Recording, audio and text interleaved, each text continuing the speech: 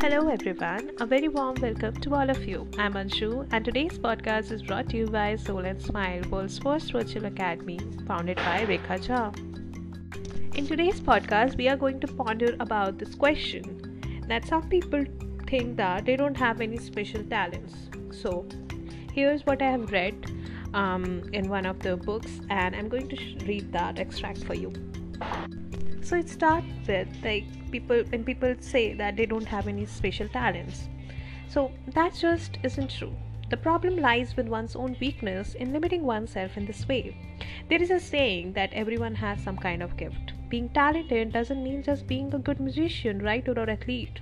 There are many kinds of talent. You may, for instance, be a great at making friends, easily, or be able to put others at ease, or a conversationalist. Or you may have a gift of nursing or a knack of telling jokes, selling things, or economizing. You may always be punctual, patient, reliable, kind, or optimistic.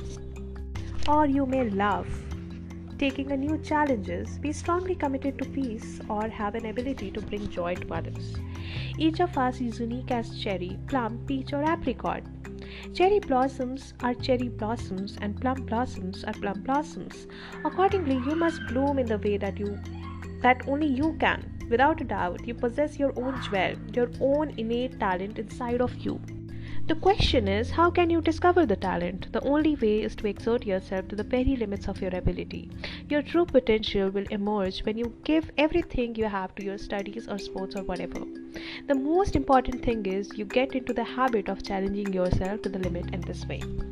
With this, we come to the end of this podcast. Thank you so much for listening. I hope it was helpful and keep challenging yourself. Thank you so much.